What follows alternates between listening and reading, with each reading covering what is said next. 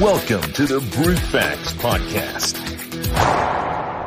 with your host and everybody's favorite Christian, Eddie Kroom. Don't forget to like and subscribe to the channel and hit that notification bell for future content.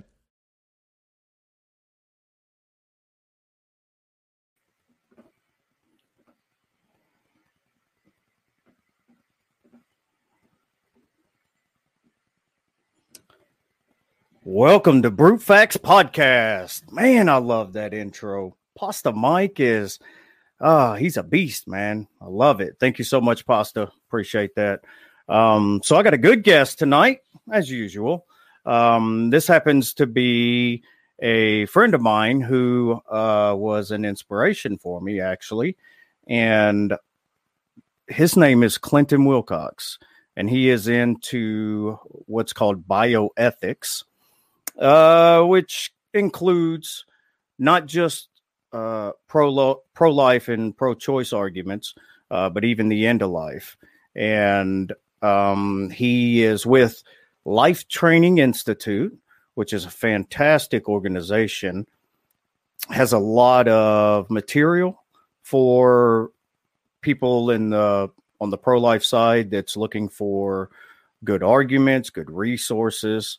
I believe Scott Klusendorf is one of the main guys over there, and he, in my opinion, is pretty brilliant. Like a lot of his work, for sure. And I met Clinton on Facebook years ago, and we've kind of talked over the years, and I was always really into,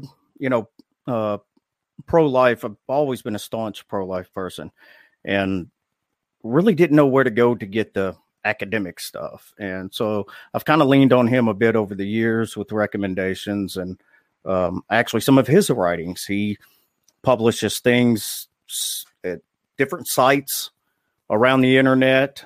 He has a lot of his own work that he does. He teaches logic. He is a pretty smart cat. He's a Christian too. So that's 2 points for our team. But anyway, I am going to bring him on. He is sitting back there wondering what's taking so long and why I keep talking. So he's the star of the show. It's time to let him go.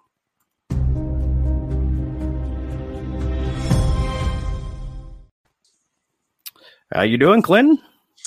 Hey, Eddie, I'm doing pretty good. How are you doing? Pretty good, pretty good. So tell us a little bit about yourself. How did you get, you're a Christian. You've been a Christian your whole life pretty much, right? Yeah.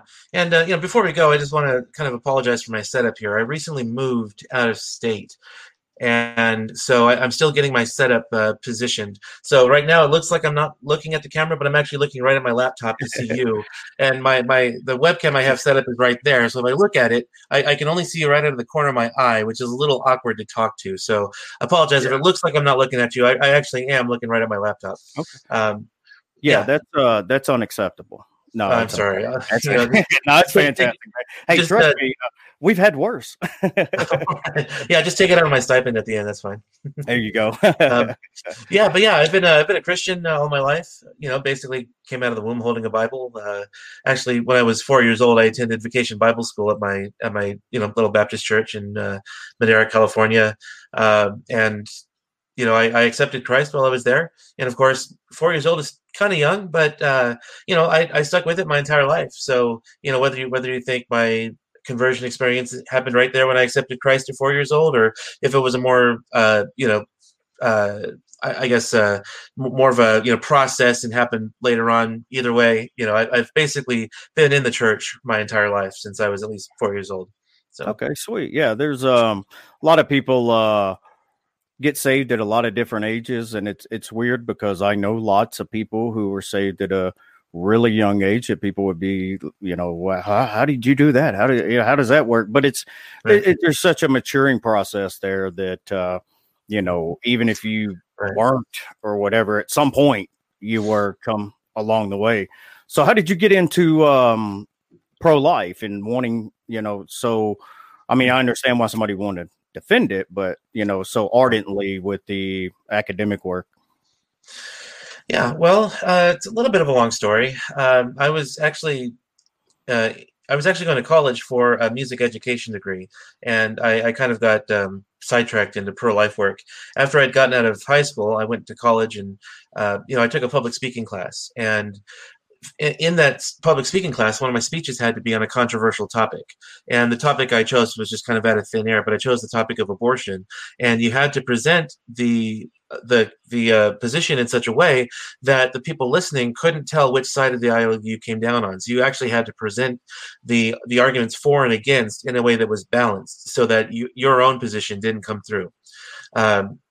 So as I studied the topic of abortion, I started to actually realize what abortion was. Like I said, I've been a Christian all my life, so I would have been pro-life, but it was never something that ever impacted me. Never got anyone pregnant in high school. I never really knew anyone who told me that they'd ever had an abortion or anything like that. Never knew anyone going through that kind of situation. So it was just something I'd never really thought about. But when I actually started studying the topic for this speech and started looking at the arguments for and against, I came to realize that the weight of the arguments, it's not even close. The weight of the arguments come down on the pro-life side, especially when you start looking at the science of embryology and you start looking at, just the whole developmental process. And, as far as I'm concerned, it's just, there's an avalanche of evidence on the pro-life side compared to the pro-choice side. And so my older sister knew that I was interested in doing more on the abortion issue, like getting involved in it. And so one of our local pro-life apologists, whose name was Josh Brom, who may be familiar to some of your audience if they do much reading or studying in the pro-life issue. I believe I've heard the name before. I'm not really sure, though. He's the director of Equal Rights Institute right now, but he used to work. Yeah, he used to work for Right to Life of Central California, which is our local Right to Life organization. And he was heading up the local 40 Days for Life. So my sister took me down to meet him and introduced me to him. And nothing happened for about a year or so, but then we actually became friends, and he actually started mentoring me in the pro-life movement. And so he took me through a program they were doing called Justice for All, which was led at the time by David Lee, but Stephen Wagner is the director of it now after David Lee left. And so I went through the program a few times, and then indicated that I was interested in becoming a mentor through the organization, and then eventually I became a speaker through them as well. And then it just kind of snowballed from there. I started publishing articles on various pro-life blogs like Secular Pro-Life. I got some articles picked up at National Pro-Life Committee, Life News, Life Site News, other sites like that. And through the articles that I published, I got the attention of Scott Klusendorf, who, as you mentioned, is the director of Life Training Institute, one of the best pro-life educational organizations. And Scott himself is probably the leading American speaker on the pro-life issue. He's the go-to guy if you want the best of the best, essentially. And I got to my church. Oh, it's okay. So I got to my church one day because I led the contemporary worship band there. Got to my church and fired up the computer so I could check my messages on Facebook, and got a message from Scott out of the blue, and he said, "Hey, do you work for any pro-life organizations?" And I said, "No, I don't." And he said, "Would you like to come work for LTI?" And that's how I got involved there. Rock on. Yeah, that's got in there with the heavyweights on that one. That's so I actually had read quite a few of your articles on Secular Pro-Life and didn't even realize it was you. And then I realized later I'd run across a real old article, and it just happened to have your name just right there at the bottom of it. And I was like, "Whoa, hey, that's Clinton," So, and what I like about it is, and this is, a lot of people think that to be a theist and be pro-life, that your arguments are based on God. And that's just not true at all. I mean, of course, we can go back and talk about, the value of human life and human beings and things of that nature on a theistic worldview. But the arguments themselves, and like you said, I'm with you all the way. I'm sure there's a lot of pro-choice people who disagree, but I don't see really, in my opinion, and I don't mean to be flippant about it, but I don't see any that are compelling to me at all. I think there's an enormous amount on the pro-life side. So what would you say would be your favorite pro-life, and then the most powerful pro-choice? Yeah. In fact, I would tell people that you can certainly make a religious argument against abortion. I'm at home, talking about God and the Bible if I'm talking to a Christian believer. But most of the people I talk to are not Christians. And so they don't hold the Bible up as an authority. So I prefer to use arguments that come from authorities that non-religious people respect, science and philosophy.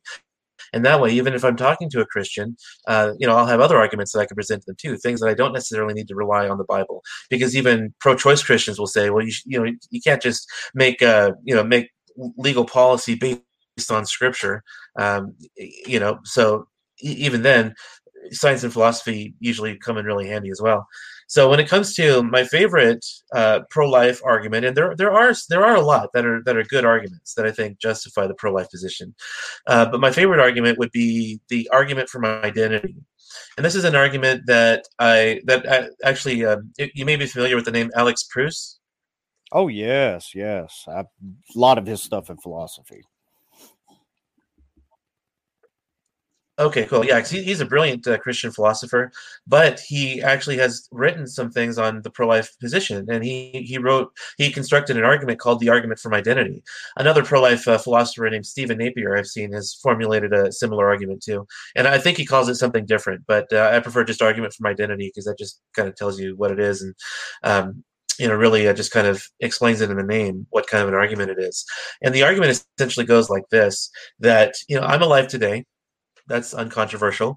And so the question is, did I come from the fetus that was in my mother's womb, the one that was conceived and eventually grew up into me? Am I identical to the fetus that was in that womb, or am I not identical to that fetus? Well, it seems like there are only three possibilities. Either I am not identical to the fetus that was in my mother's womb. Number two, I am identical to the fetus that was in my mother's womb, but the fetus died at some point. Or number three, that I am identical to the fetus that was in my mother's womb, and that fetus is still alive.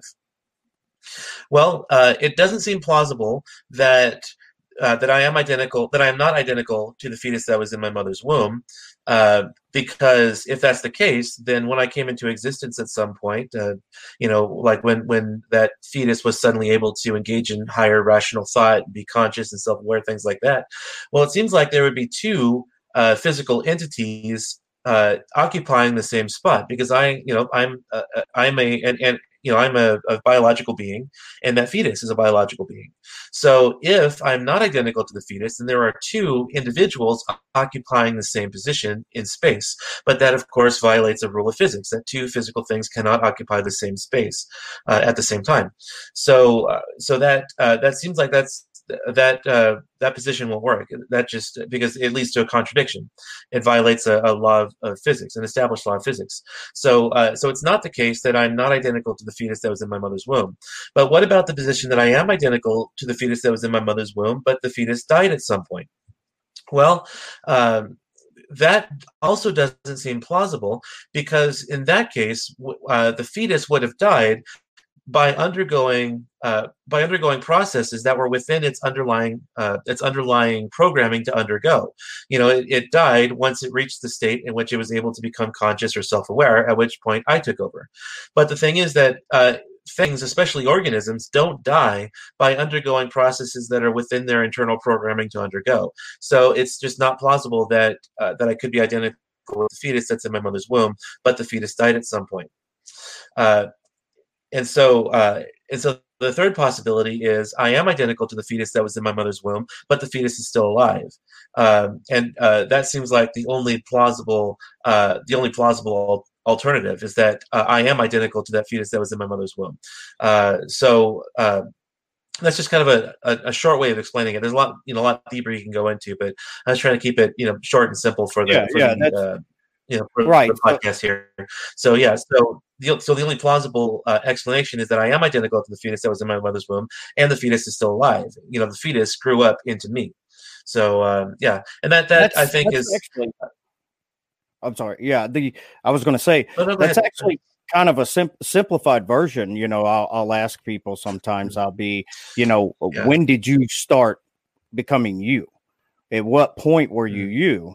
Or was there ever a point that you weren't you? Because to me, I think that kind of really draws out, how identity seems to be, this fluent part of us that just, over time, I don't understand how, you can be this, you can be A at this point, but not A at some point prior to that. It just doesn't make sense to me. So and that was Alexander Pruse's, right? Yeah. He wrote an article called "I Was Once a Fetus." An identity-based argument against abortion, and like I said, it goes a lot deeper and a lot more complex than that. So this is really an argument that's meant to convince, like academic philosophers, that kind of thing. But I also think it's the best argument to show that the pro-life position is true. There are other arguments that I might use when I'm talking to a pro-choice person who doesn't have any sort of philosophical training, because there are certainly simpler arguments that are easier to understand, which I think also do the job of refuting the pro-choice position and defending the pro-life position.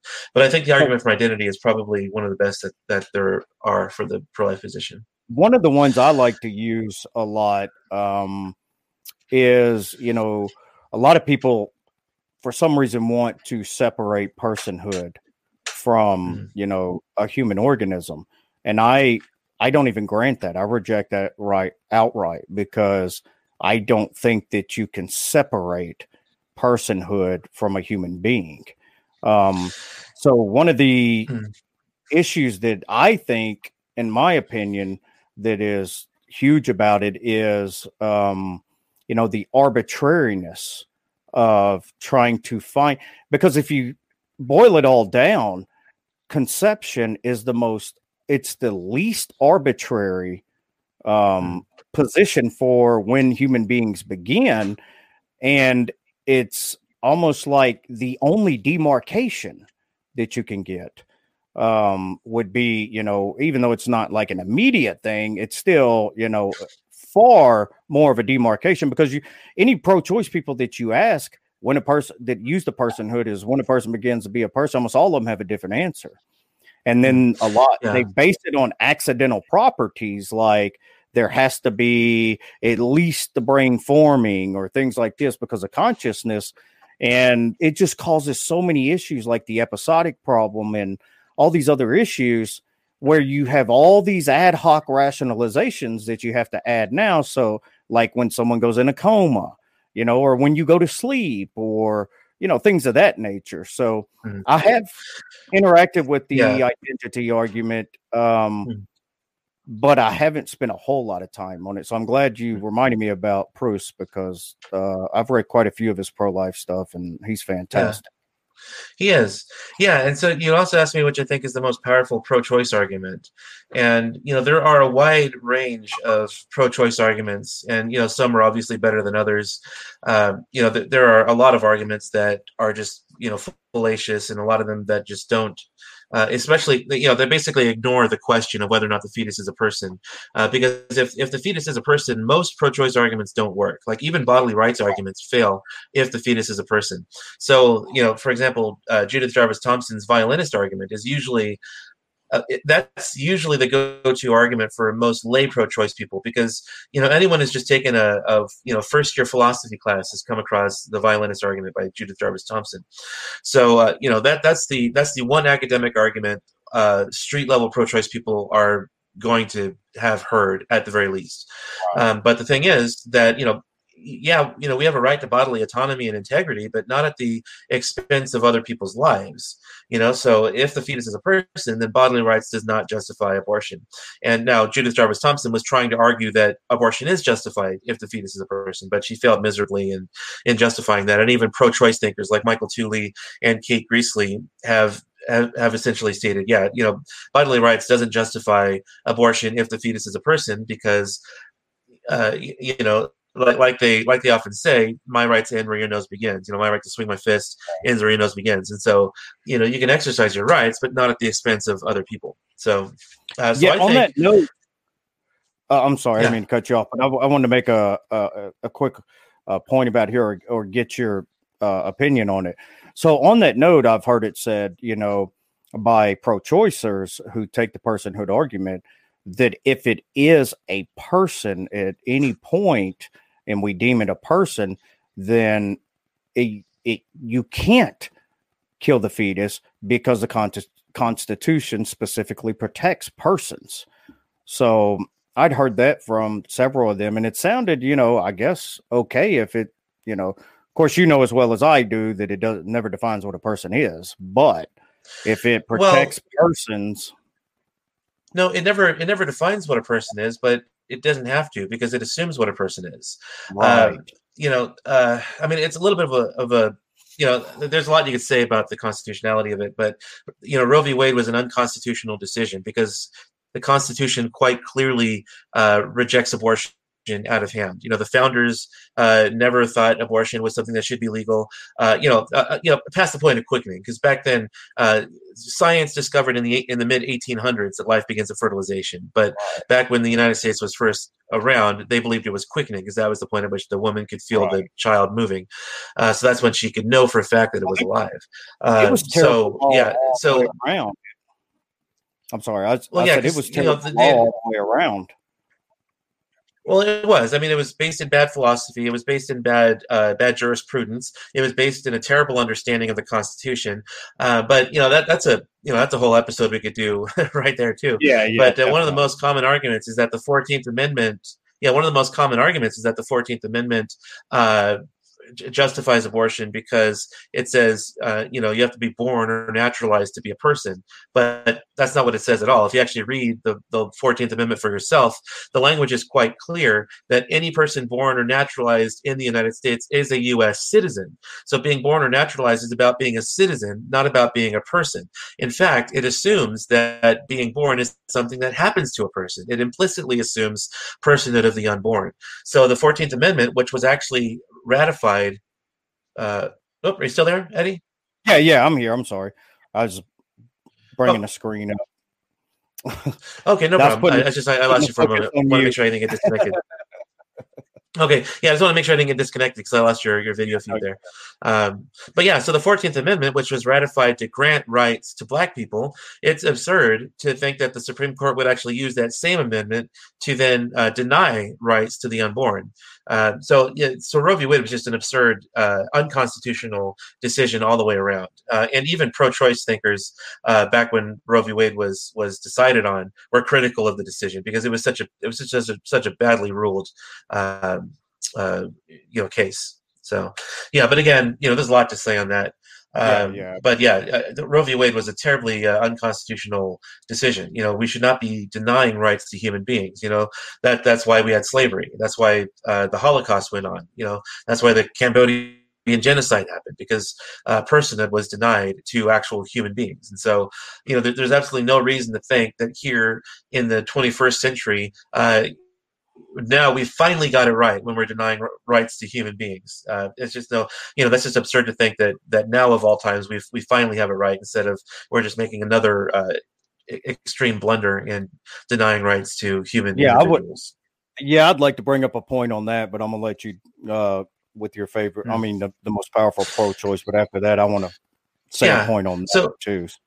Okay, so I wanted to bring that thing up about bodily rights because it's emotionally powerful, but logically it doesn't work, and it especially doesn't work if the fetus is a person, contra what Thompson was trying to argue. So arguments from personhood, trying to deny personhood to the unborn, there's stronger arguments, but I don't think, because I think that there's a lot of reasons to reject those kinds of arguments, not just because I think they're wrong or wrong-headed, but also because, like I said, we have no way of knowing if we're actually right now in denying rights to a certain group of human beings. So I think it behooves us to err on the side of caution when trying to apply rights to certain individuals or take them away. So I think probably the strongest, in my opinion, the strongest pro-choice argument, I think, would be the argument from Sentience. And this is an argument that Wayne Sumner makes in his book Abortion and Moral Theory, I think is what it's called. And Sentience is it means that the individual is able to have feelings, and specifically the ability to feel pain. So he says that, what matters is not what species you are. It's not that you're human or that you're some other species. What matters is your capacity to suffer. And so if you can suffer, then I have an obligation not to harm you or not to mistreat you. And so because the unborn don't feel pain, early in pregnancy, and they do feel pain later in pregnancy, abortion should be completely unrestricted in the early part of pregnancy, like the first trimester and a half or so, and then during the late trimester, like the third trimester, abortion is a lot harder to justify at that point, and that's because the unborn can most likely feel pain at that point, and so. I think this is probably in my opinion, the strongest pro-choice argument, because number one, it's at least grounded in something that's plausible. It's plausible to think that if you can suffer, that grounds an obligation for me not to harm you. So that's at least a plausible way to ground my obligations towards someone, I think.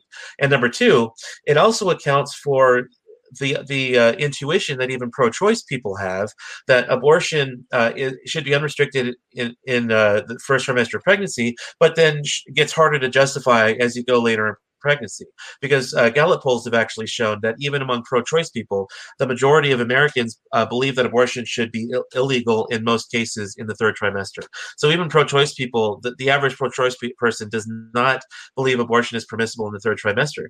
So Sumner's argument from sentience, I think, also quite well explains this intuition that even pro-choice people have, that abortion gets harder to justify the later in pregnancy it gets. And so those are a couple of reasons why I believe that Wayne Sumner's sentience argument is actually one of the strongest to justify abortion. Okay. Yeah, definitely. The one of the points I wanted to make was that it seems like the only time, or at least in the majority of cases, that we want to strip a certain group of human beings from the status of personhood or lesser persons is to, in some kind of way, oppress them or outright kill them.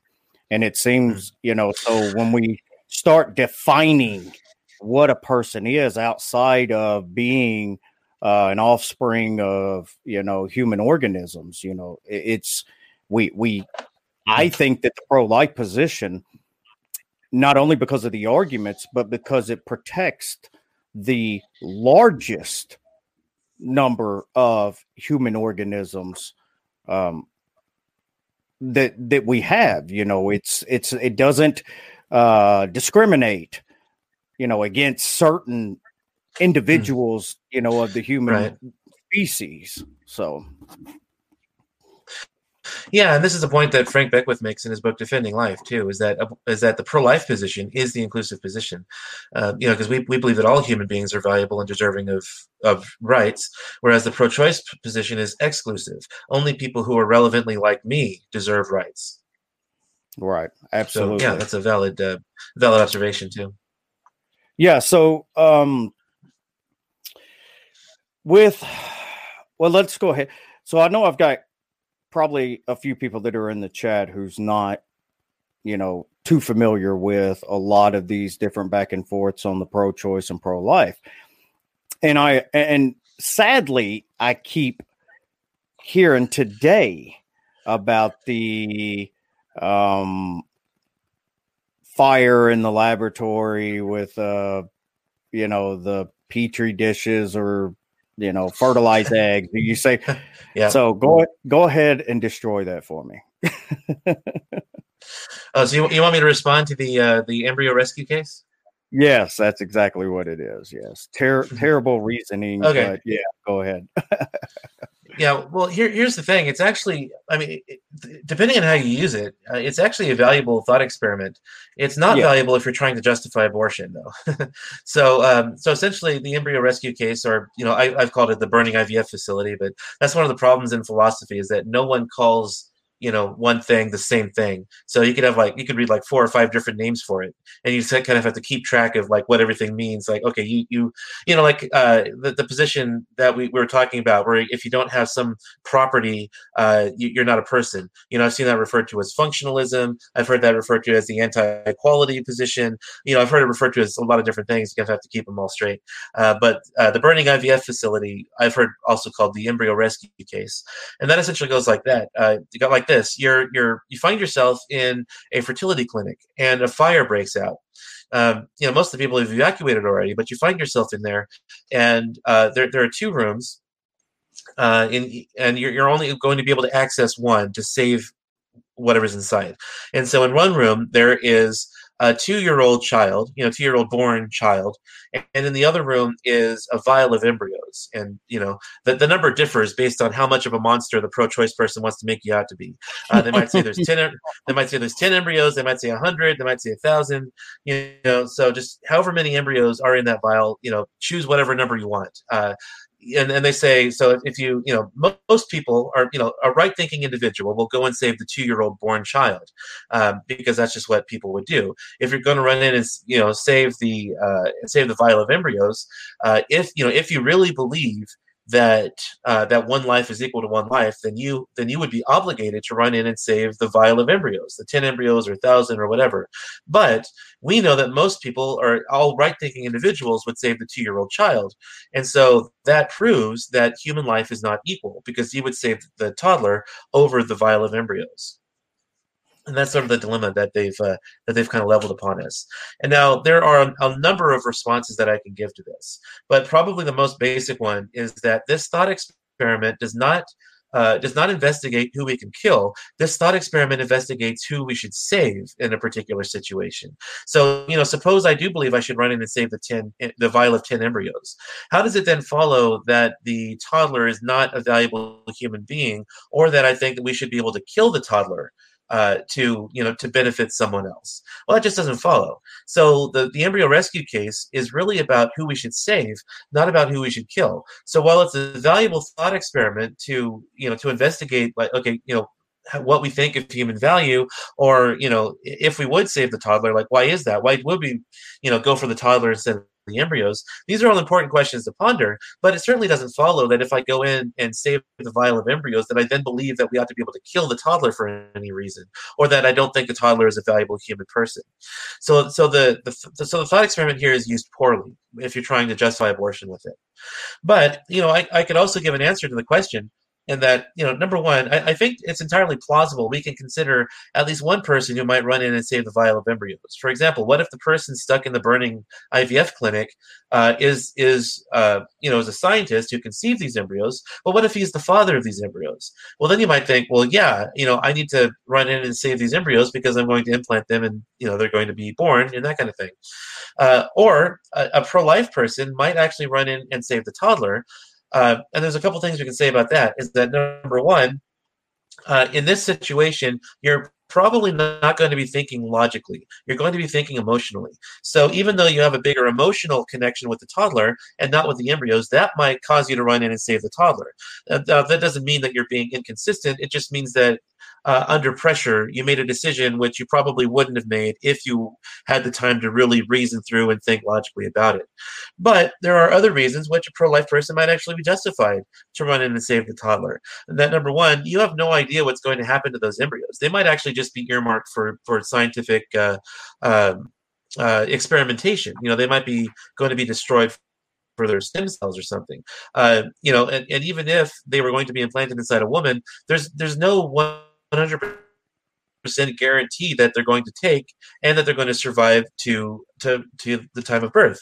The toddler, has a 100% chance of survival. So, and not only that, if you were to save the embryos, that the toddler would die horribly in the fire because he's at a point where he's able to feel pain, and so he's going to suffer when he dies, whereas the embryos won't. So there are actually a number of reasons why a pro-life person might go in and save the toddler and consider himself justified in doing so.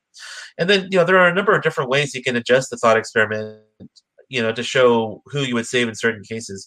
But again, it just all boils down to, it's not a thought experiment to decide who we can kill. It's just a thought experiment to investigate who we should save and under what circumstances. Right. Yeah. And that's kind of one of the points that, I make sure I hammer home is we're making value judgments.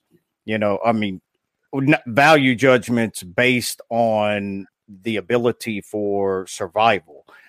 So just because, well, let me take that back, not value judgments. We're making judgments on which is most likely to survive. So it doesn't mean that the fertilized eggs, the embryos, it doesn't mean they don't have value, and it doesn't follow that because we can't save all of them, that, like you said, we're justified in killing them. I mean, we're literally trying to, it's like the trolley problem. I mean, there's not a good, there's not a perfect way to do it. We're going to try to save the ones we can. Same thing. You run into a building and you got a 90-year-old person you're going to have to carry, or you got a toddler, a little, or young child further away who can run. You're going to have to go get the child so that the child can at least try to run out.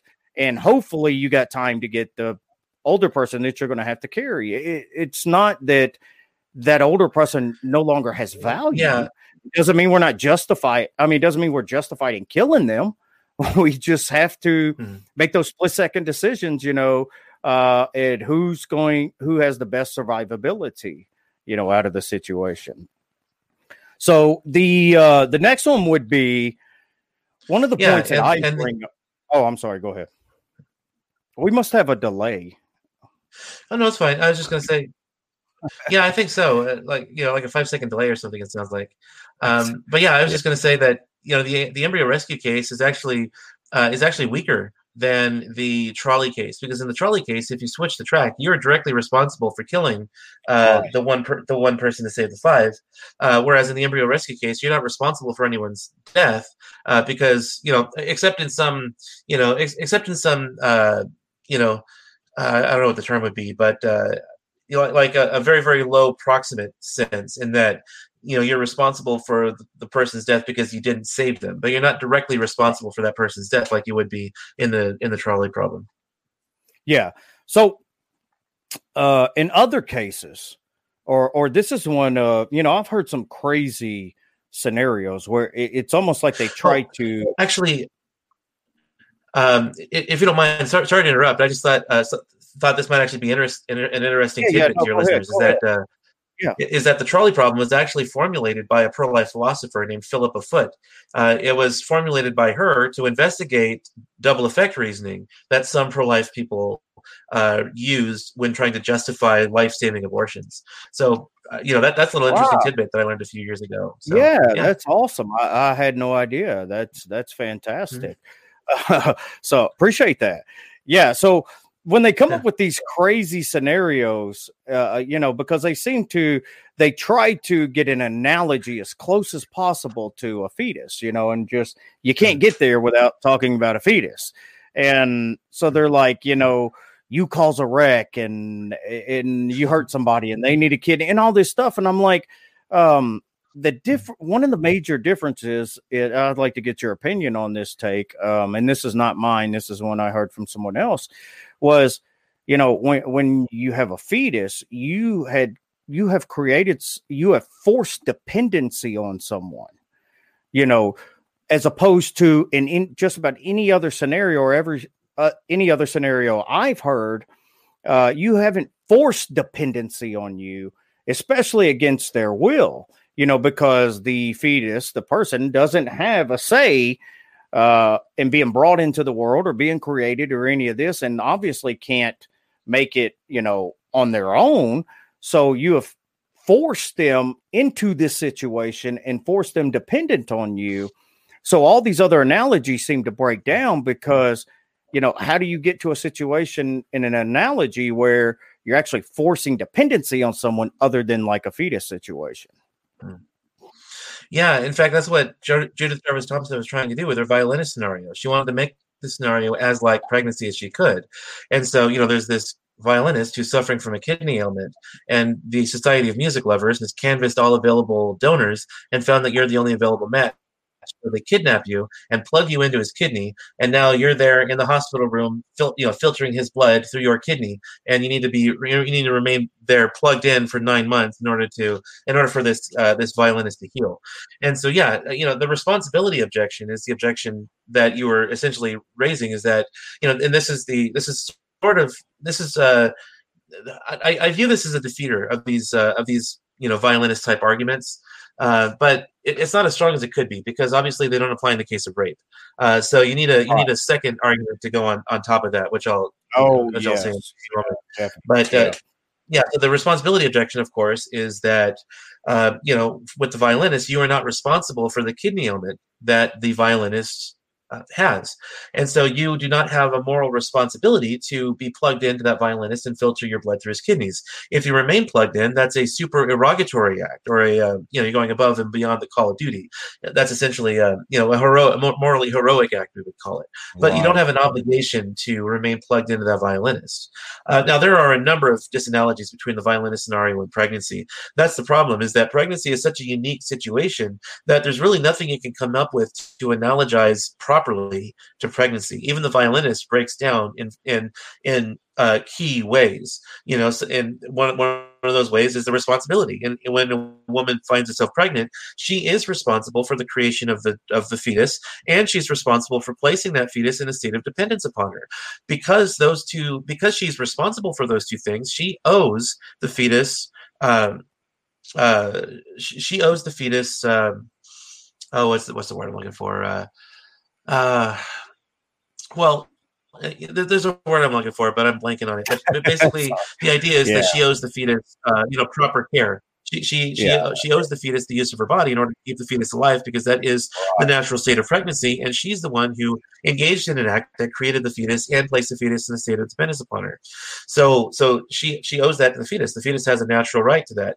Now, of course, there's the case of rape, in which case a woman did not engage in an act that caused the creation and state of dependence of the fetus.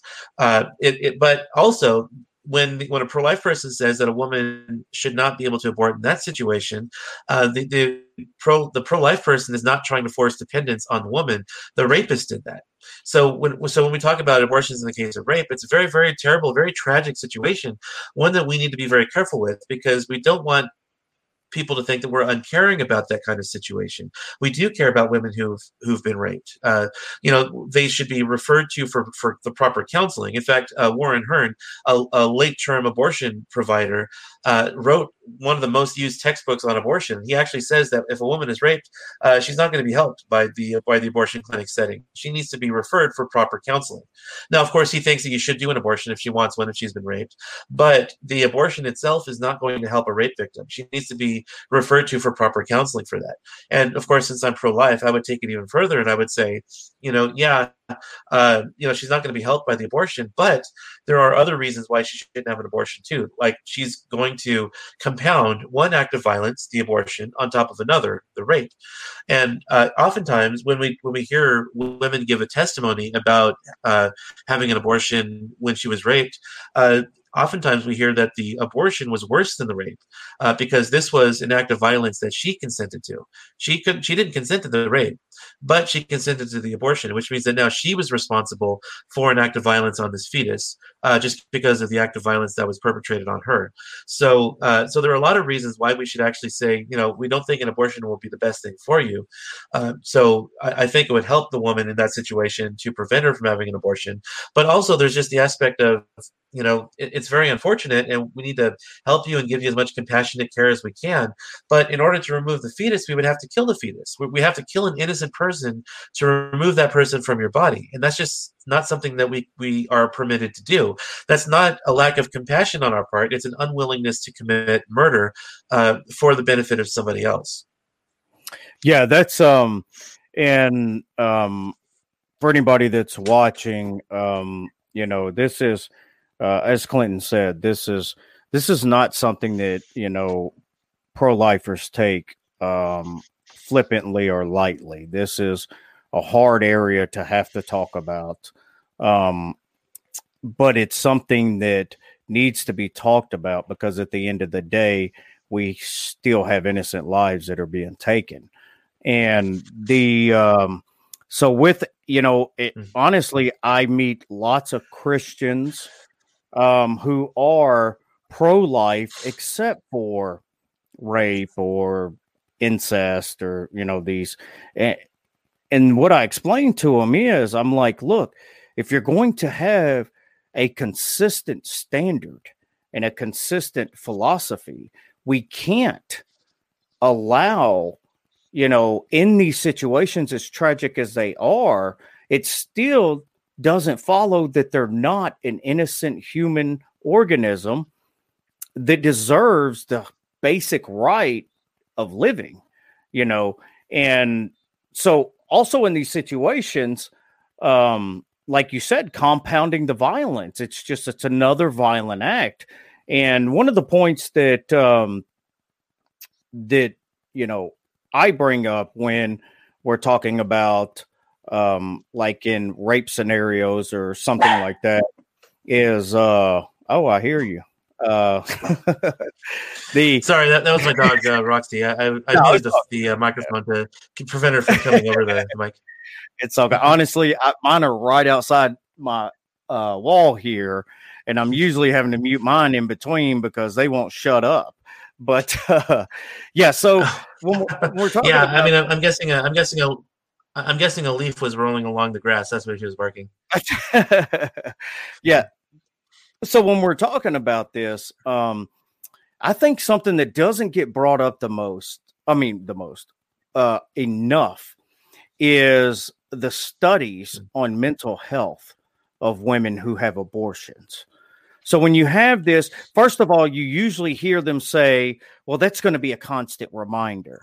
Well, I can tell you now, a woman that's been raped is not going to forget it anyway. It's not something she just forgets because, the fetus is gone, the child is gone. It doesn't work like that. It's something that they live with their whole life and have to deal with. Well, when we look at the statistics of, the rate of depression, the rate of suicide, the rate of anxiety disorders, all these different things that follows from women who have had abortions, it seems like an abortion just compounds the difficulty she's going to have in the long run. And I hate how people pro-choice, and not people specifically themselves, but organizations and things of that nature try to normalize, abortion as much as they can to make it not seem like us. And they literally gloss over and don't talk about the mental effects of it. And I've seen firsthand people I know who have dealt with and have said many, many years down the road after, it's something they still struggle with. It's something they still deal with. And one of the people happened to be close to me, and to this day was pro-choice, even after having all of this anguish from it and depression and dealing, which obviously continues to bother her because she still talks about it, but still pro-choice. And I'm blown away by it. But I hate how we don't talk about the mental health aspect enough of it.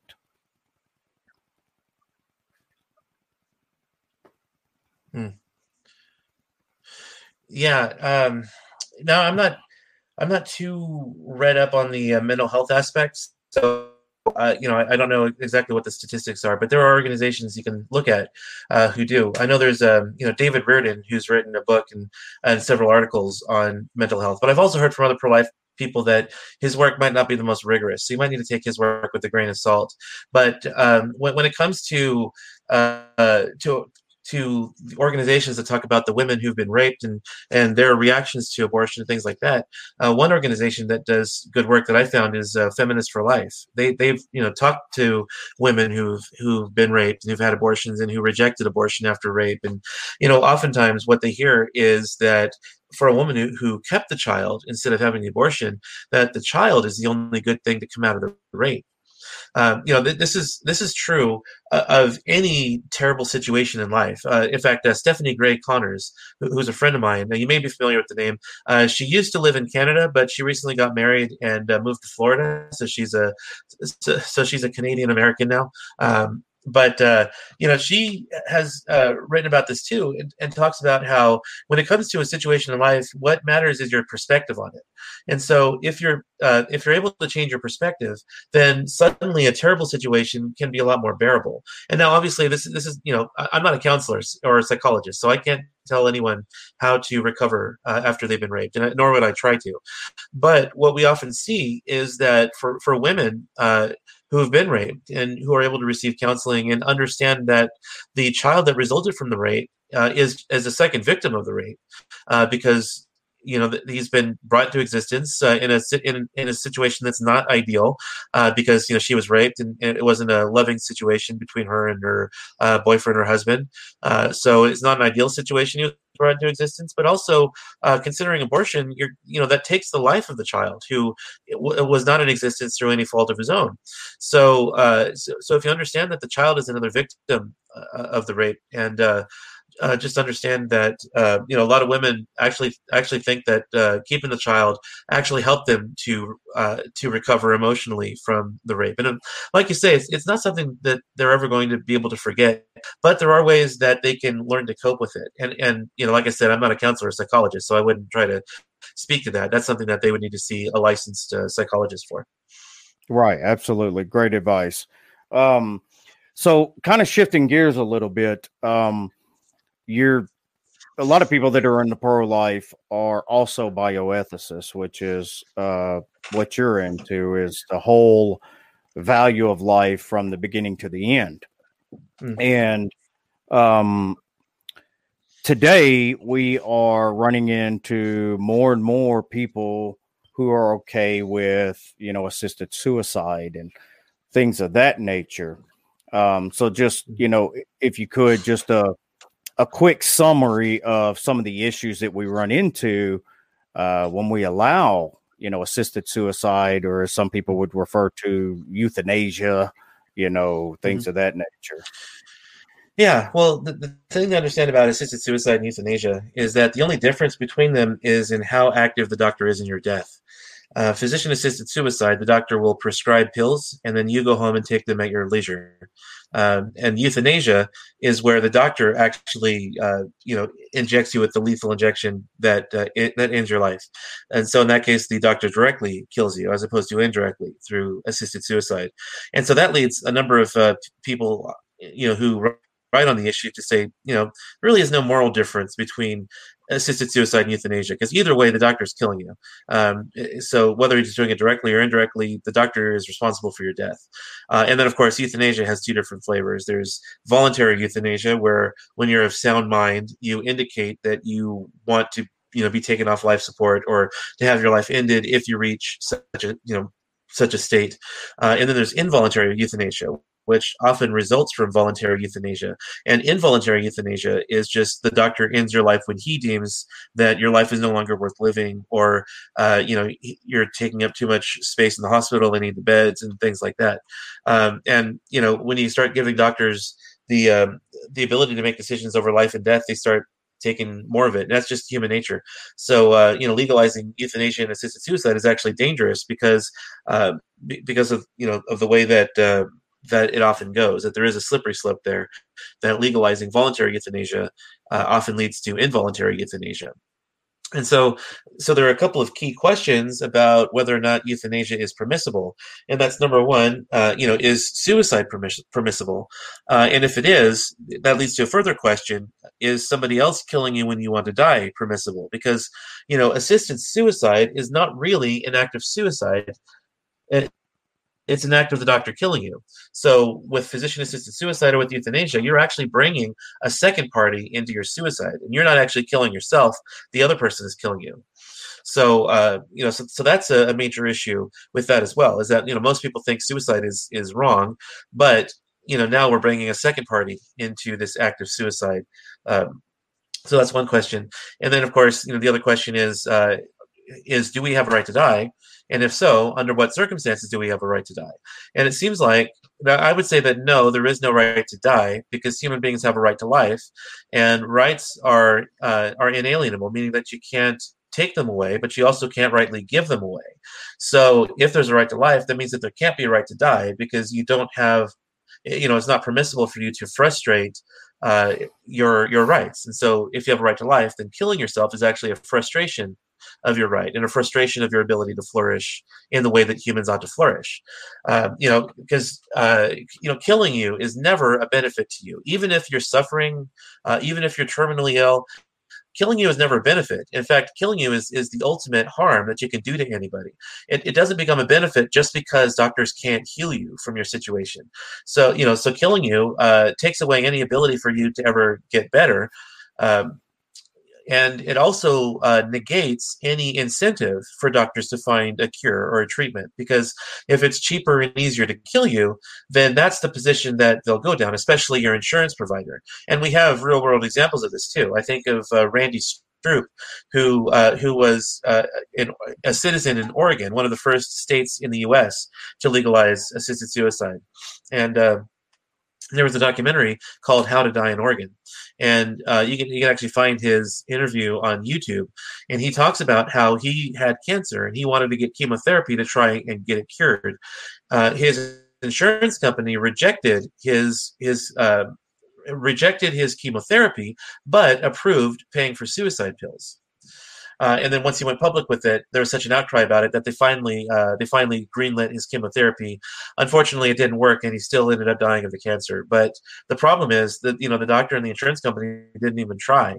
They just wrote him off and wouldn't give him the chemotherapy, but would actually pay for his suicide pills. So, there's just a lot of things that are wrong with euthanasia from a moral perspective, because it's wrong to kill people, and from a pragmatic perspective, because the more doctors are able to kill, the more they'll take that privilege. And not only that, but if it's cheaper and easier to kill you, that's the route they'll go down. And not only does it negate any ability for you ever to get better, but it also diminishes any incentive to find treatments or cures for these ailments. Yeah, and for my fallacy scorekeepers out there, slippery slope is not always a fallacy, because they're right.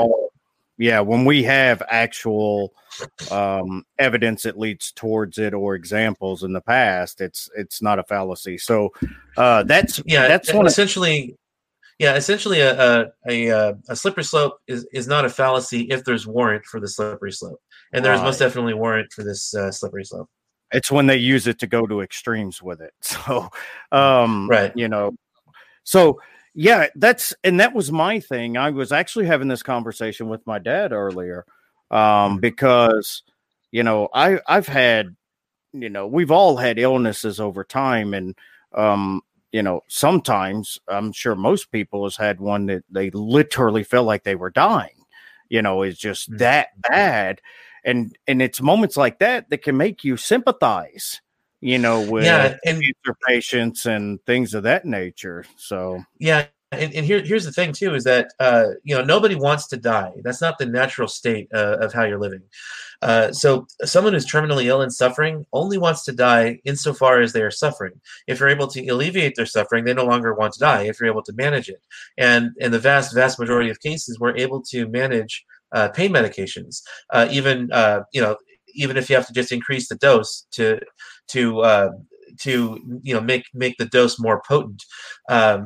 That's something we can do too. And they've done studies in Oregon and Washington also who legalized assisted suicide. And I believe, if I'm remembering correctly, the number one reason that the people in the survey wanted to die was because they felt like they were being a burden to their family members. So assisted suicide can also make people choose suicide who wouldn't choose suicide otherwise, because they feel like they're being a burden to the people by not going through with the suicide. And also, again, people who are suffering, want to kill themselves because they want, they don't want to die. They want the suffering to end. And so that's the problem as well. And here's the thing, that even though we would say assisted suicide and euthanasia are impermissible, that doesn't mean that it's always wrong to act in such a way that the death of the patient is foreseeable. You must never intend the death of the patient. But if the death is is foreseen, that could be permissible. For example, if you're trying to treat someone's pain, but you know that increasing the pain medication will shorten the patient's life, it's still permissible to increase the dosage because, number one, your intention is not to kill the patient. Your intention is not to shorten his life. Your intention is to ease his suffering. And so since your intention is to ease the suffering, it's permissible to increase the dosage because even though the shortening of his life will be foreseen, it's not intended by the doctor. So there's still situations in which you might act in such a way as to shorten the patient's life in order to ease his suffering as well. Yeah, that's a fantastic point. And that's something that a lot of people don't take into account. Intentionality, it means a lot. I mean, that's why we have degrees when people are killed. That's why we have manslaughter, murder 1, murder 2. It's because of the intentionality that's there. I mean, the intentionality makes all the difference in the world. So, kind of going back to pro-life, pro-choice arguments, when we have to remove a fetus to save the life of a woman, we're not trying to kill the fetus. We're trying to save the life of the woman who at that point is more viable because more than likely both of them are going to die. It's rare that you get, a fetus that survives and not the mother. It's usually it's both of them die. So it's one of those things where we have to make a judgment of what's more valuable.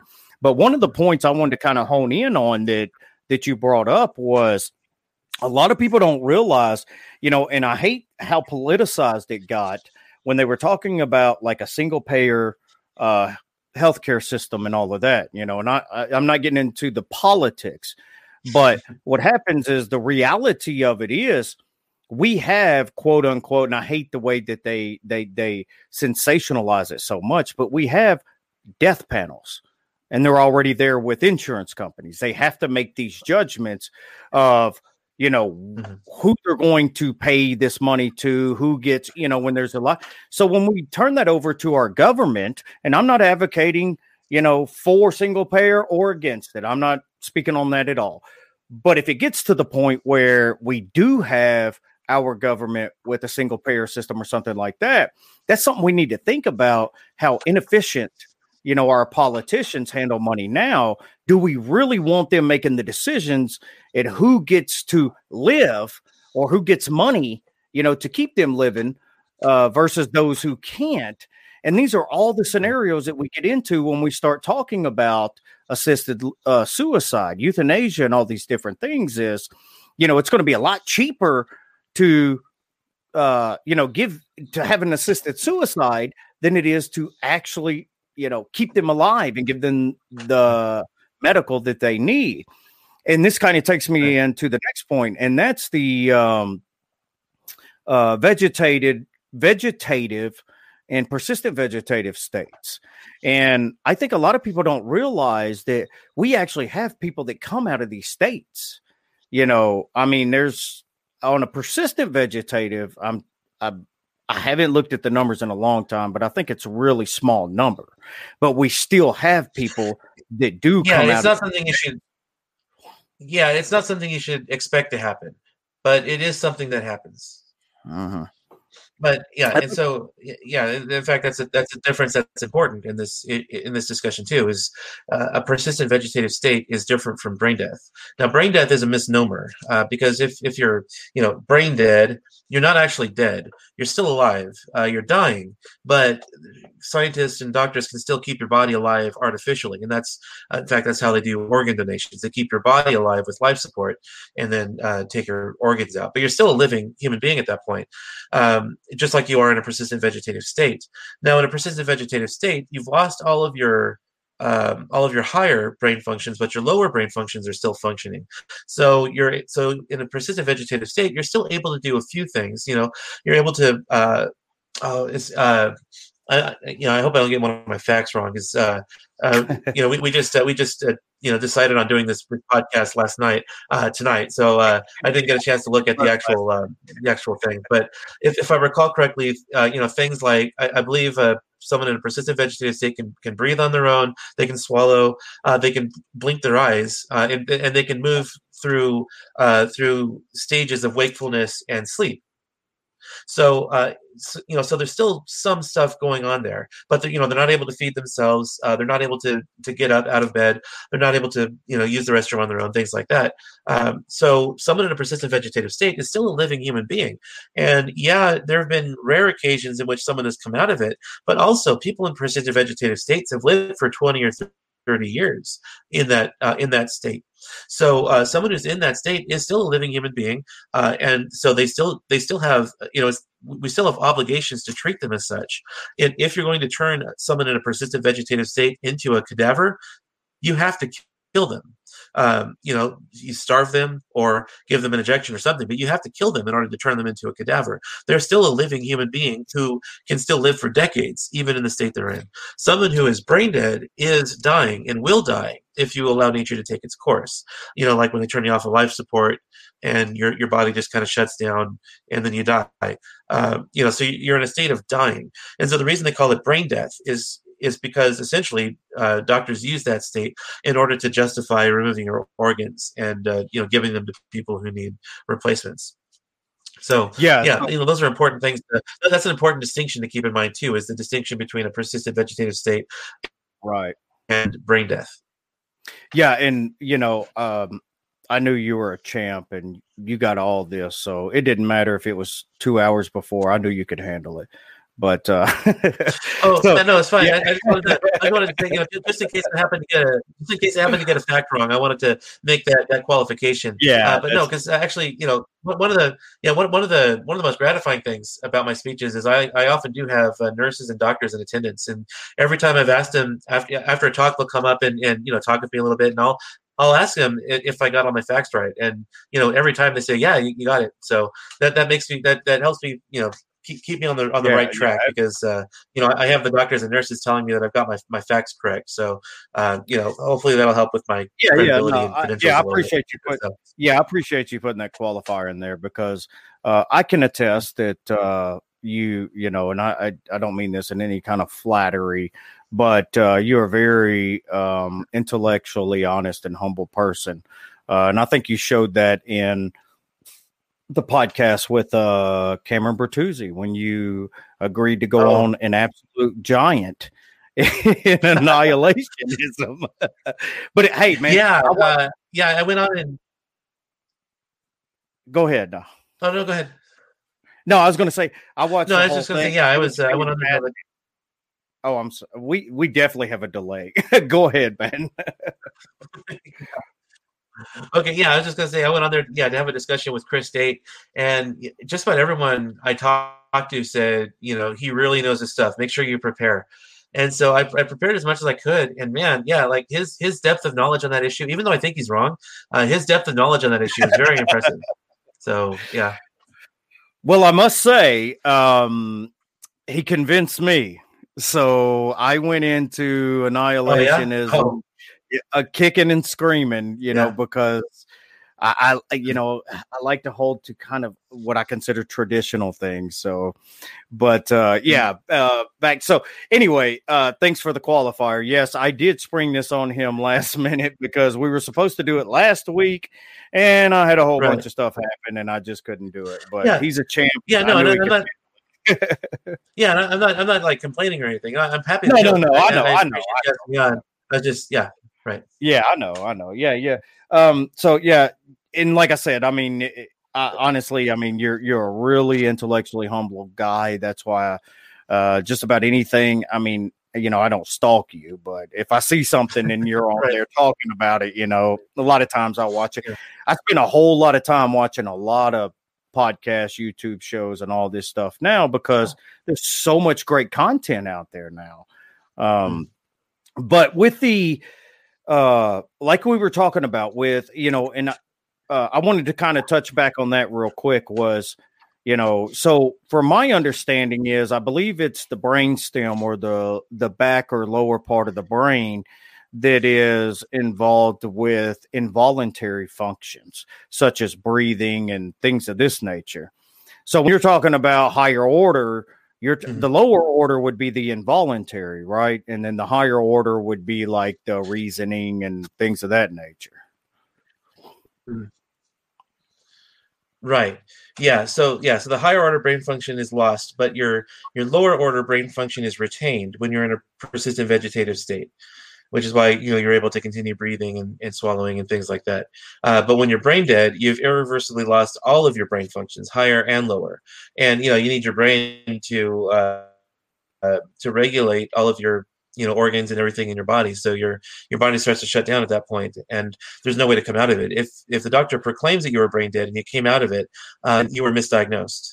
So yeah, just to be just to be frank there, but yeah. So yeah, because doctors are human too.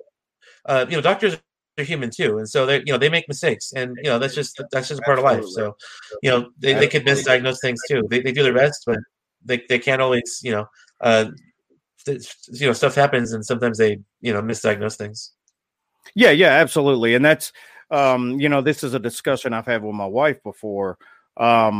HVAC was my background, and now I work on, power equipment for data centers. And I tell her, when you see so many different symptoms of something, you feel like intuitionally, automatically what's wrong. And most times you're right, but you always get that trouble equipment, and you have to kind of go through a process of elimination, and, they're like mechanics with an extremely complex machine, so they can't get it right all the time. There's a lot of human error, and most people don't realize, as much as we know about the human anatomy and modern medicine and all these different things, we don't know far more than what we do know. And so that's what one of the things I wanted to get at was like with consciousness, when we're talking about vegetative states, persistent vegetative states, a lot of people have to understand that we don't know what's going on inside that subjective experience. What qualia is there, because we can only measure certain activities and, that's going on in the brain. So we really don't know what that subjective experience is that's there. Yeah, and what I find bizarre is that scientists are still discovering new bones in the body too. You'd think with all the times that doctors go in and operate on people, it's like they know everything that's in there, but they still occasionally make new discoveries about what's inside the body. So there's still always new things to learn.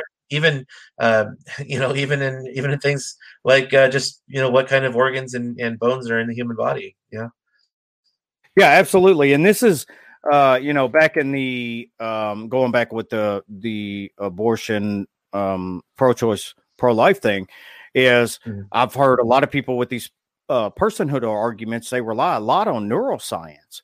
And I'm like, man, you really need to look into neuroscience. One, we don't know a lot of what we think we know.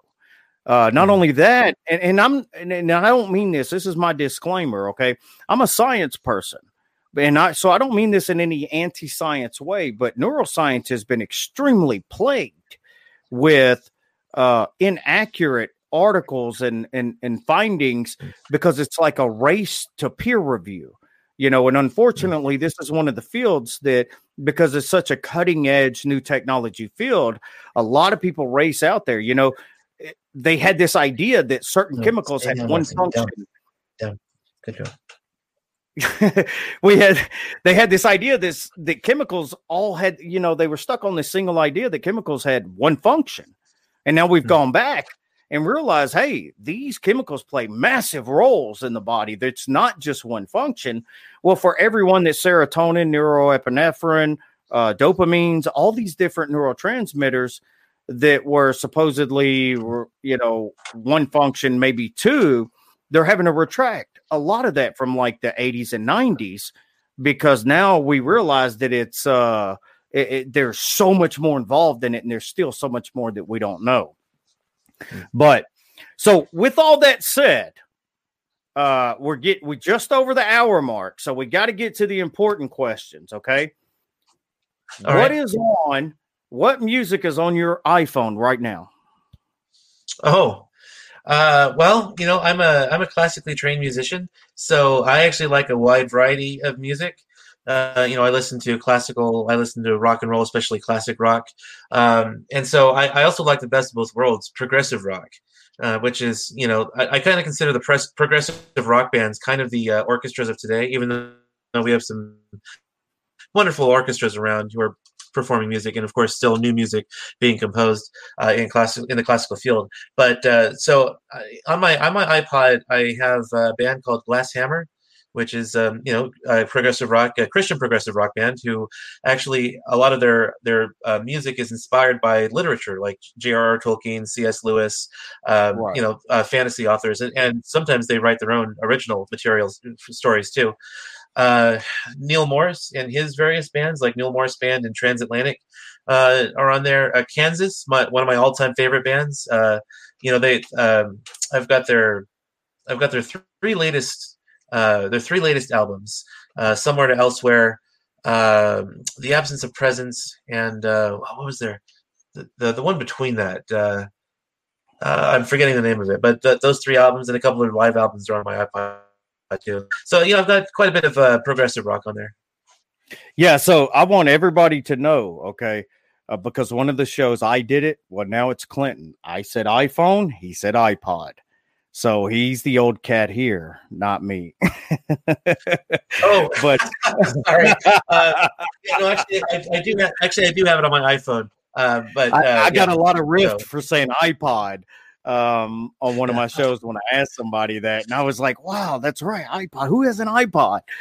So, and also for a lot of people who don't know, Clinton is extremely musically talented himself.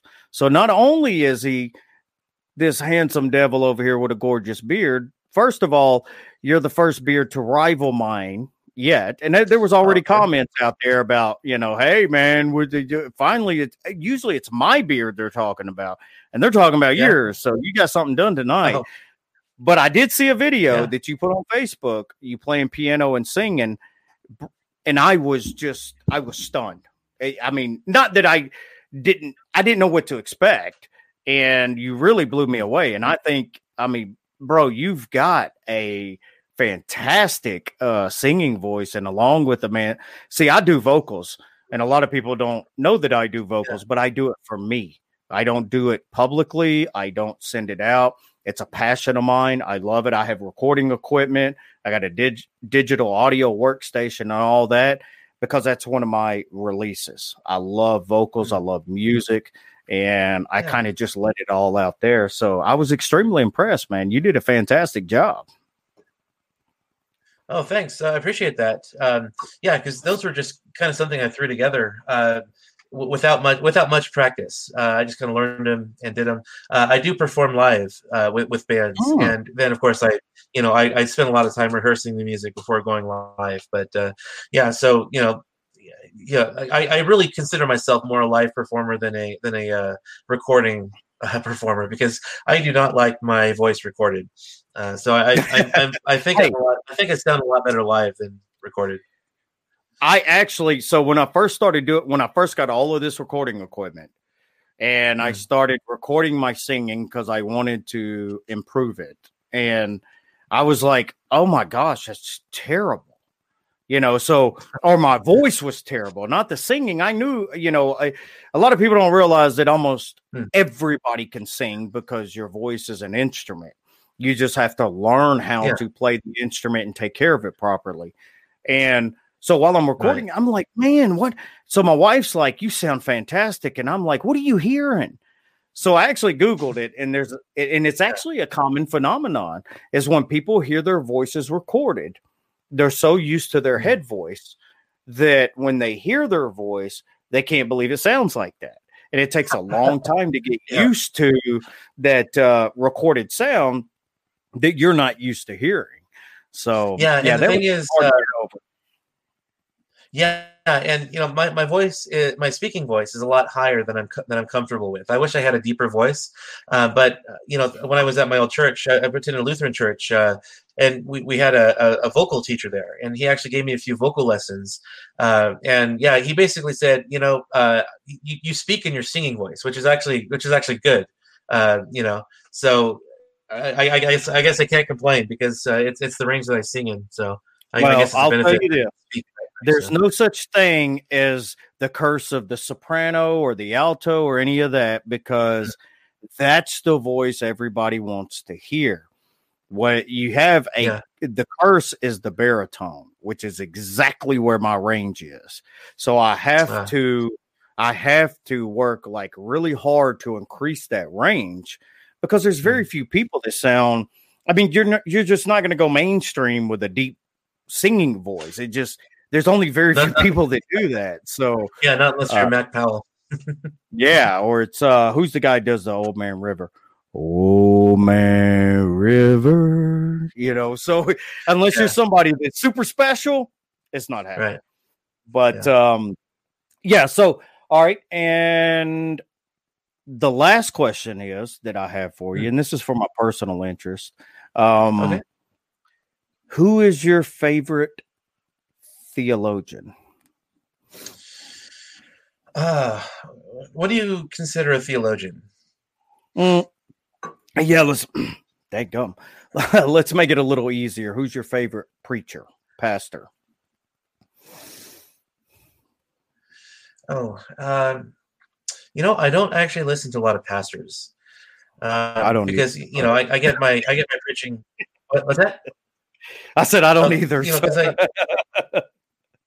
Oh, yeah, because I get my preaching on Sunday morning, and then when I listen to someone talk about the word, I want them to go deeper. So I like to listen to philosophers and theologians, people who are like conversant with the early church and that kind of thing. So so I guess because I don't really have there's some preachers I've heard of, like Billy Sunday and Jonathan Edwards, but I don't know if I necessarily call myself a fan of theirs. So if I just use my own kind of definition of theologian, C.S. Lewis wasn't really a theologian, but he was very theologically inclined. And very philosophical too. So he's definitely my favorite author of the 20th century. William Lane Craig. I don't agree with everything he believes. In fact, there are a lot of things that Dr. Craig would take issue with me because I'm a hylomorphist. But he definitely has had a really great impact with the church. Those are a couple of my favorite theologians. Yeah, that's fantastic, because I actually lean heavily to hylomorphism. I think substance dualism has, some issues that we just don't have good explanations for. And I'm obviously not going to be a physicalist. So, right. Yeah. Although Chris Date is a physicalist. Really? As is, Oh, yes. I heard that in the conversation. So how does it, just real quick, how does that work? How is one, I think he even went as far as to say he was a materialist, didn't he? I think so. And that's part of the issue. Is part of our disagreement was, I'm a hylomorphist, which means I believe in an eternal soul, and Chris doesn't. He's a physicalist. So, if you get resurrected, he believes that you'll get burned up in hell. I believe you won't, because you have an eternal soul that's not going to die while you're there. And so I think that's something that we would need to, and that's more my wheelhouse too, because I'm involved in bioethics, which questions of identity and the soul and things like that are very important to that issue. So so I told Cameron and Chris, look, maybe we should come back and debate physicalism versus hylomorphism or something.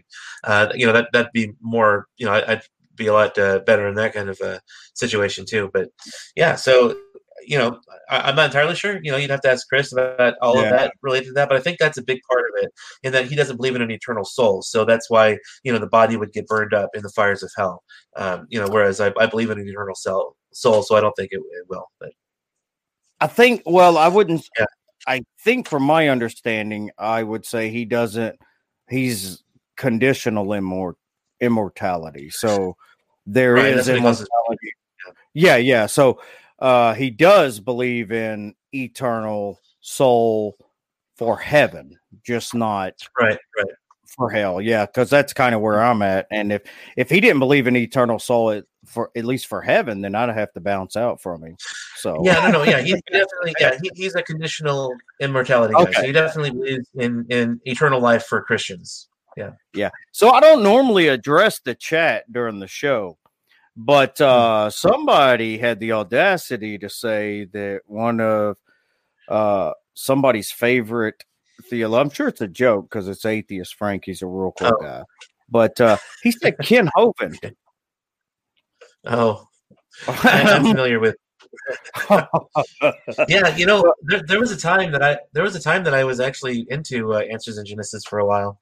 Because I used to be a young Earth creationist. I'm no longer a young Earth creationist. I absolutely was too. Yeah, William Lane Craig has actually changed my mind on that.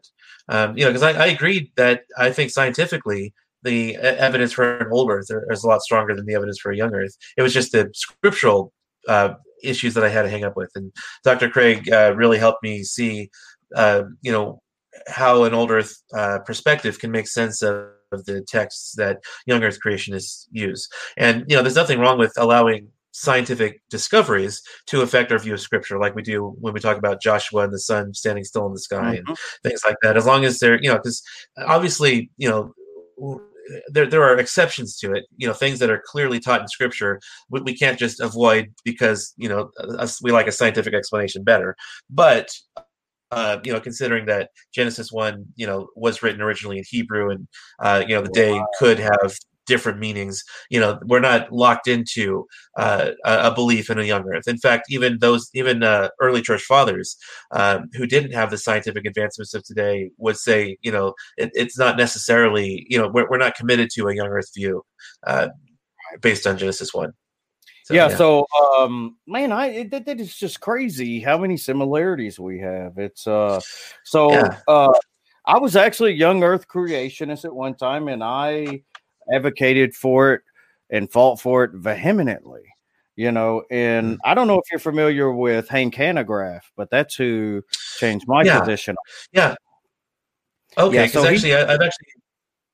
I've actually published a few articles for the Christian Research Journal. Oh, that's right. I've actually read your articles there for Christian Research Institute. Yeah, that's right. I forgot. I saw some. Yeah, I did see some.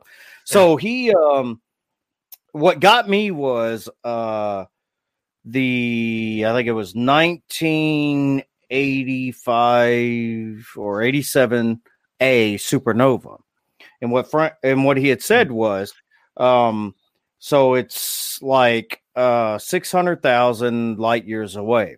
So it took 600,000 years for us to be able to, or the light to travel to Earth, for us to be able to view the supernova that happened 600,000 years ago. Well, that totally dumped 6,000 to 10,000 years immediately. And unless God created the world with the appearance of age, which I was okay with at the time. But then he said the conundrum is... the appearance of... the appearance of age view was how I got around things like that. That was my position. Right. Well, so he brought up this conundrum. He said, if you hold to the appearance of age view, well, then we're borderline talking about God being a deceiver, because he tells us to look to the heavens for his majesty and his handiwork and all these things.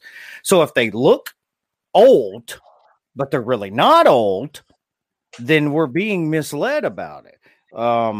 And his wasn't as radical as that. It was a lot more humble than that.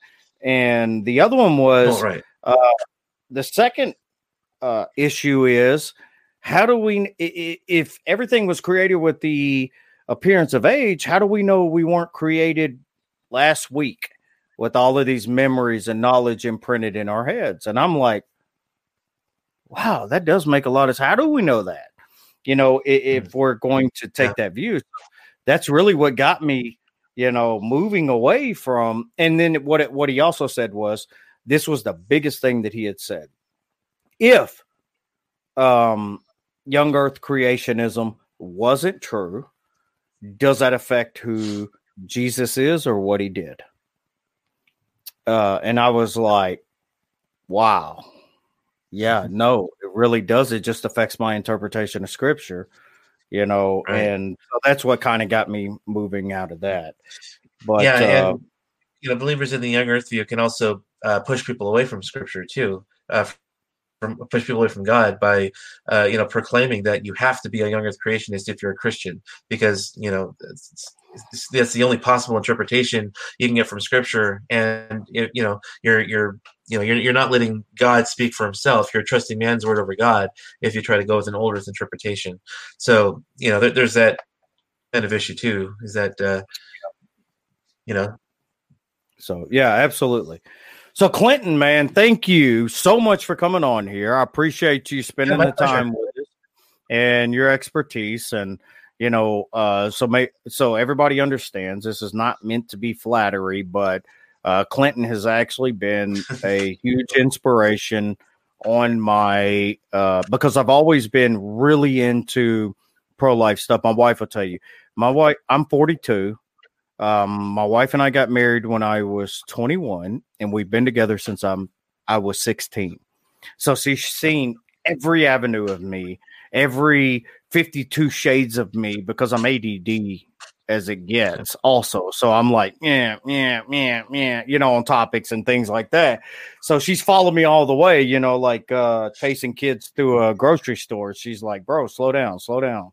But she'll tell you, and so, yeah, I mean, being in the same philosophy groups, being friends on Facebook, and just, reading a lot of the things that you did. And Clinton, like I am, is mostly self-taught. And that to me is extremely admirable, because going down that road myself, I know how hard it is. It also means it's very, very hard to find work when you don't have those degrees behind the name. Yeah, so that's kind of the issue I'm having right now where I work. I've been at my company for 14 years, and I put in for the next job up, and it's a whole bunch of people with degrees, hiring for that position. And it's like, dang, I don't have a degree. Right. And so it doesn't matter to have all that experience, because, which I understand, if you have a foundational knowledge to build upon and the experience, I can't argue with them. So they got to do what's best for the company. But, so I've admired your work. Like I said, you're a intellectually humble guy. You're humble overall. Really appreciate that. And I am, so happy and thankful that you came on here to spend time with us. Well, my pleasure. Thank you for inviting me on here to chat for a while. Yeah, absolutely. We are definitely going to have you back at some point if your schedule allows. I know you're going through that whole move and everything. I won't dox you, but I know you left California where you were almost on welfare because of their taxes. Right. It was a little nerve-wracking of a move, because I was actually working doing music for my church, and now that I've moved, I don't have any steady income coming in right now. Wow. I'm trying to find work that I can do from home, because the reason that I moved to Las Cruces, New Mexico, and the reason that I moved here is to homeschool my nieces, which means that I'm not going to be able to get a standard 9-to-5 job and be able to homeschool them. So I'm trying to find work doing music. I have a couple leads that I've got here in town, and I'm trying to find other work that I can do from home too, things like transcription work and things like that, on top of the pro-life work that I do. Because if I'm able to get a place to bring me out to speak, I can charge a stipend and travel expenses. But for the most part,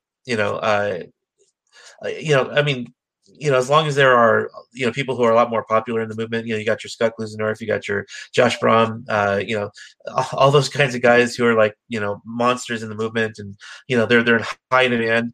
A little bit more difficult for someone like me to find steady work doing that. But yeah. So if I have anybody listening that's in the Las Cruces, New Mexico area, which I've actually been there, my company, I have traveled all around the U.S. except the Pacific Northwest, and I've spent way too much time in California, every spot of California. But I got stuck in El Paso, Texas, working at Fort Bliss for like a 2-week job. And since I was stuck there over the weekend, I took a cruise through New Mexico. And I was like, yeah, I'm going to find some mountains. And yeah, I didn't find mountains for until I got to Las Cruces. And it was and that's not much of mountains, so. Right. Yeah. Being from California, I can tell you about mountains. By the way, you're welcome, Amber. I'm assuming that's your wife, Amber Kroom. Yeah, that's her. In California, there's mountains all over the place, and in fact, to get to Las Cruces, you can't just drive as the crow flies. If you could, it'd be a lot shorter. But as it is, it takes about 7 or 8 hours to get out of California, because I was right in the middle of California. But I had to drive over mountains through most of it. So yeah, we got some mountain ranges in California. You got to go to the White Sands missile testing area while you're there. I've been to White Sands. I don't know if I've been to the testing area, though. Oh, so, okay. I'm sorry. I got to tell this story real quick before you go. I was in El Paso, right? And I was stuck for the weekend. So I'm going to take a cruise through New Mexico, see what's over there, try to find some mountains or something. So I'm driving down I-10, and I didn't know that far away from the border, they had border checkpoints. And So I'm driving down 10, and all of a sudden I see this huge pavilion on the side. There's little, cameras or whatever, just all these gadgets on the side of it. And the interstate was blocked, and you had to go on over. So I go on into it, and it's a border checkpoint. And so as I come in, the guy says, where are you headed? And I was like, nowhere in particular. Well, that was strike one. And then he said, is this your car? I said, it's a rental. That was strike two. And then he was like, can you pop the trunk and let me look inside of it? This is a border patrol dressed like a soldier. And so I popped the trunk. I had my tools and my duffel safety bag in there. That was strike three. And he said, I need you to pull over here on the side for a minute. And let me tell you something, okay? I really feel minorities when they have to go through this, because as a white guy, I was scared to death. I was like, please don't let this be like some drug smuggler's rental car who left something in there or something. And so they put the dog in the car and let him run all around in the car and stuff. And I'm like, and then finally the dog popped out. He said, you're free to go. And I was just like, that was crazy. That was one hell of an experience. I don't want to do that again. Right. So Las Cruces is real close to the Mexico border, and so because going down I-10 toward Arizona, you'll hit Border Patrol. Going up I-70 toward Alamogordo, you'll hit Border Patrol, and they're all over the place. So for anybody who has an issue with minorities being freaked out that soldiers or what looks like soldiers is searching their vehicle, I was. So it's there's a lot of things that kind of goes through your head. So Clinton, I wish you the best. I hope you find a steady bit of work. I'll be praying for you. I really appreciate you coming on here, sharing your knowledge with us and things like that. And I would definitely like to have you on again for sure. Yeah, definitely. Thank you again for having me. Oh yeah, absolutely. No problem, man. I will talk to you later, and I am going to see all these people out. All right. Bud. So that was Clinton Wilcox. I would say a friend, but we haven't spent a whole lot of time talking personally. But like I said in the beginning, he had a huge impact on. I was really interested in pro-life philosophy, things of this nature, and he was one of the first people that I ran across that really had an academic level understanding or arguments for the pro-life position. And when I got turned on to that, I was like, whoa, check this out. And when I really found out that you don't have to take a theistic argument, because while I am a Christian, I think it's important to have arguments that can relate across the board. Whether somebody's agnostic, atheist, different religion, whatever it is, we need arguments that everybody can understand. And through Clinton, I have, run across people like Scott Klusendorf and Francis J. Beckwith and all these people that he has, recommended to me, and they are fantastic scholars on these issues. So if you get a chance or you're interested in it, check them out. Check out Clinton at Life Training Institute. He does some writing for Secular Pro-Life. And I'll tell you personally, stupid microphone, I'll tell you personally that Secular Pro-Life has a lot of good stuff over there. So if you think it's just a Christian or theistic thing for pro-life, I know quite a few atheists that are pro-life. And Secular Pro-Life is exactly what the name says. Secular Pro-Life, and they have a massive group over there. Also, check this out. So you've seen me sipping on this. Look at that. I am fixing to have merchandise, at least stupid autofocus, at least for me to look cool on the show. But I'm also going to have links there. So just in case you think I'm cool enough or my show's cool enough that you want to rock some of my gear, it'll be there. I appreciate everybody hanging out with us. It's been fantastic. I love this discussion. And, I am so humbled by, I don't care, like right now it says I got 6 viewers. I don't care because I know there are lots of people who's going to watch this later, may learn something. And it's not the people that's watching now, and it's not the people that's talking that always makes a difference. It's those, or that you make a difference too. It's those who, what we call lurkers, that a lot of times that's where we make the difference. And I know that because I'm a former lurker. I spent a lot of time in a philosophy group, had no idea where to start, didn't know half the words they were using. And I just read and hung around and read and hung around and ended up getting interested in something I didn't think I would ever get interested in. So I appreciate everybody that was here. Everybody hit the thumbs up button. Everybody that subscribed. If you haven't, make sure you subscribe. Thursday night, I'm going to have T-Jump on, Tom Jump. If you're not familiar, he's a fantastic debater, rhetorician. He's got all of it. He's a cool guy, and I think we're going to have fun. It's not going to be any debating or anything like that. But we're going to find a lot more out about T-Jump than we've known before. I can guarantee you that. So I appreciate you hanging out. Thank you so much. I'm so humbled. Have a good evening. And if you're a Christian, pray for Clinton, that he gets a steady job with income coming in, because that's a serious issue, especially with a huge move like that. I mean, that's just, we got to get the man paid.